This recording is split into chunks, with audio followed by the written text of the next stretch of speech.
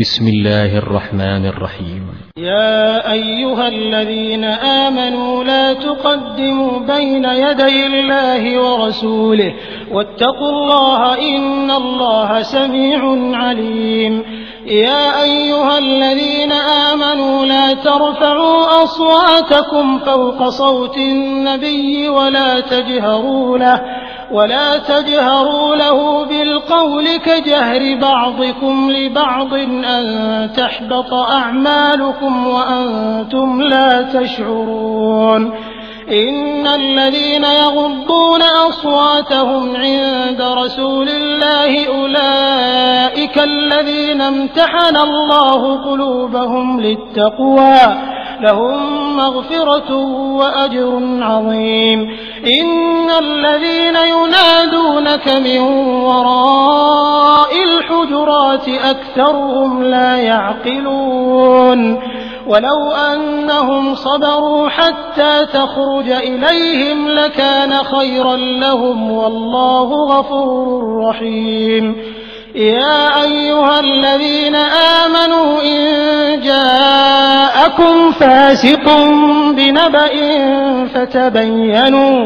فتبينوا أن تصيبوا قوما بجهالة فتصبحوا على ما فعلتم نادمين. واعلموا أن فيكم رسول الله لو يطيعكم في كثير من الأمر لعنتم ولكن الله حبب إليكم الإيمان وزينه في قلوبكم وكره إليكم الكفر والفسوق والعصيان أولئك هم الراشدون فضلا من الله ونعمة والله عليم حكيم. وإن طائفتان من المؤمنين اقتتلوا فأصلحوا بينهما فإن بغت إحداهما على الأخرى فقاتلوا التي تبغي حتى تفيء إلى أمر الله فإن فاءت فأصلحوا بينهما بالعدل وأقسطوا إن الله يحب المقسطين. إنما المؤمنون إخوة فأصلحوا بين أخويكم واتقوا الله لعلكم ترحمون. يا أيها الذين آمنوا لا يسخر قوم من قوم عسى أن يكونوا خيرا منهم ولا نساء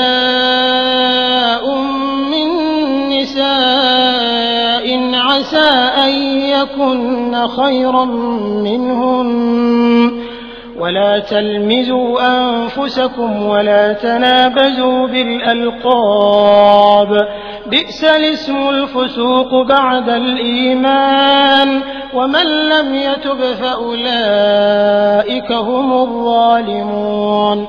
يا أيها الذين آمنوا اجتنبوا كثيرا من الظن إن بعض الظن إثم ولا تجسسوا ولا يغتب بعضكم بعضا أيحب أحدكم أن يأكل لحم أخيه ميتا فكرهتموه واتقوا الله إن الله تواب رحيم.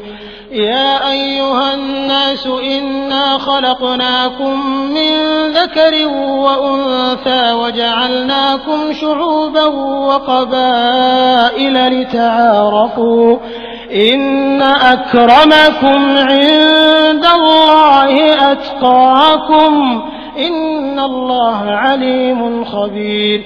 قالت الأعراب آمنا قل لم تؤمنوا ولكن قولوا أسلمنا ولما يدخل الإيمان في قلوبكم وإن تطيعوا الله ورسوله لا يلتكم من أعمالكم شيئا إن الله غفور رحيم إنما المؤمنون الذين آمنوا بالله ورسوله ثم لم يرتابوا وجاهدوا بأموالهم وأنفسهم في سبيل الله أولئك هم الصادقون قل أتعلمون الله بدينكم والله يعلم ما في السماوات وما في الأرض والله بكل شيء عليم يمنون عليك أن أسلموا قل لا تمنوا علي إسلامكم بل الله يمن عليكم أن هداكم للإيمان إن كنتم صادقين إن الله يعلم غيب السماوات والأرض والله بصير بما تعملون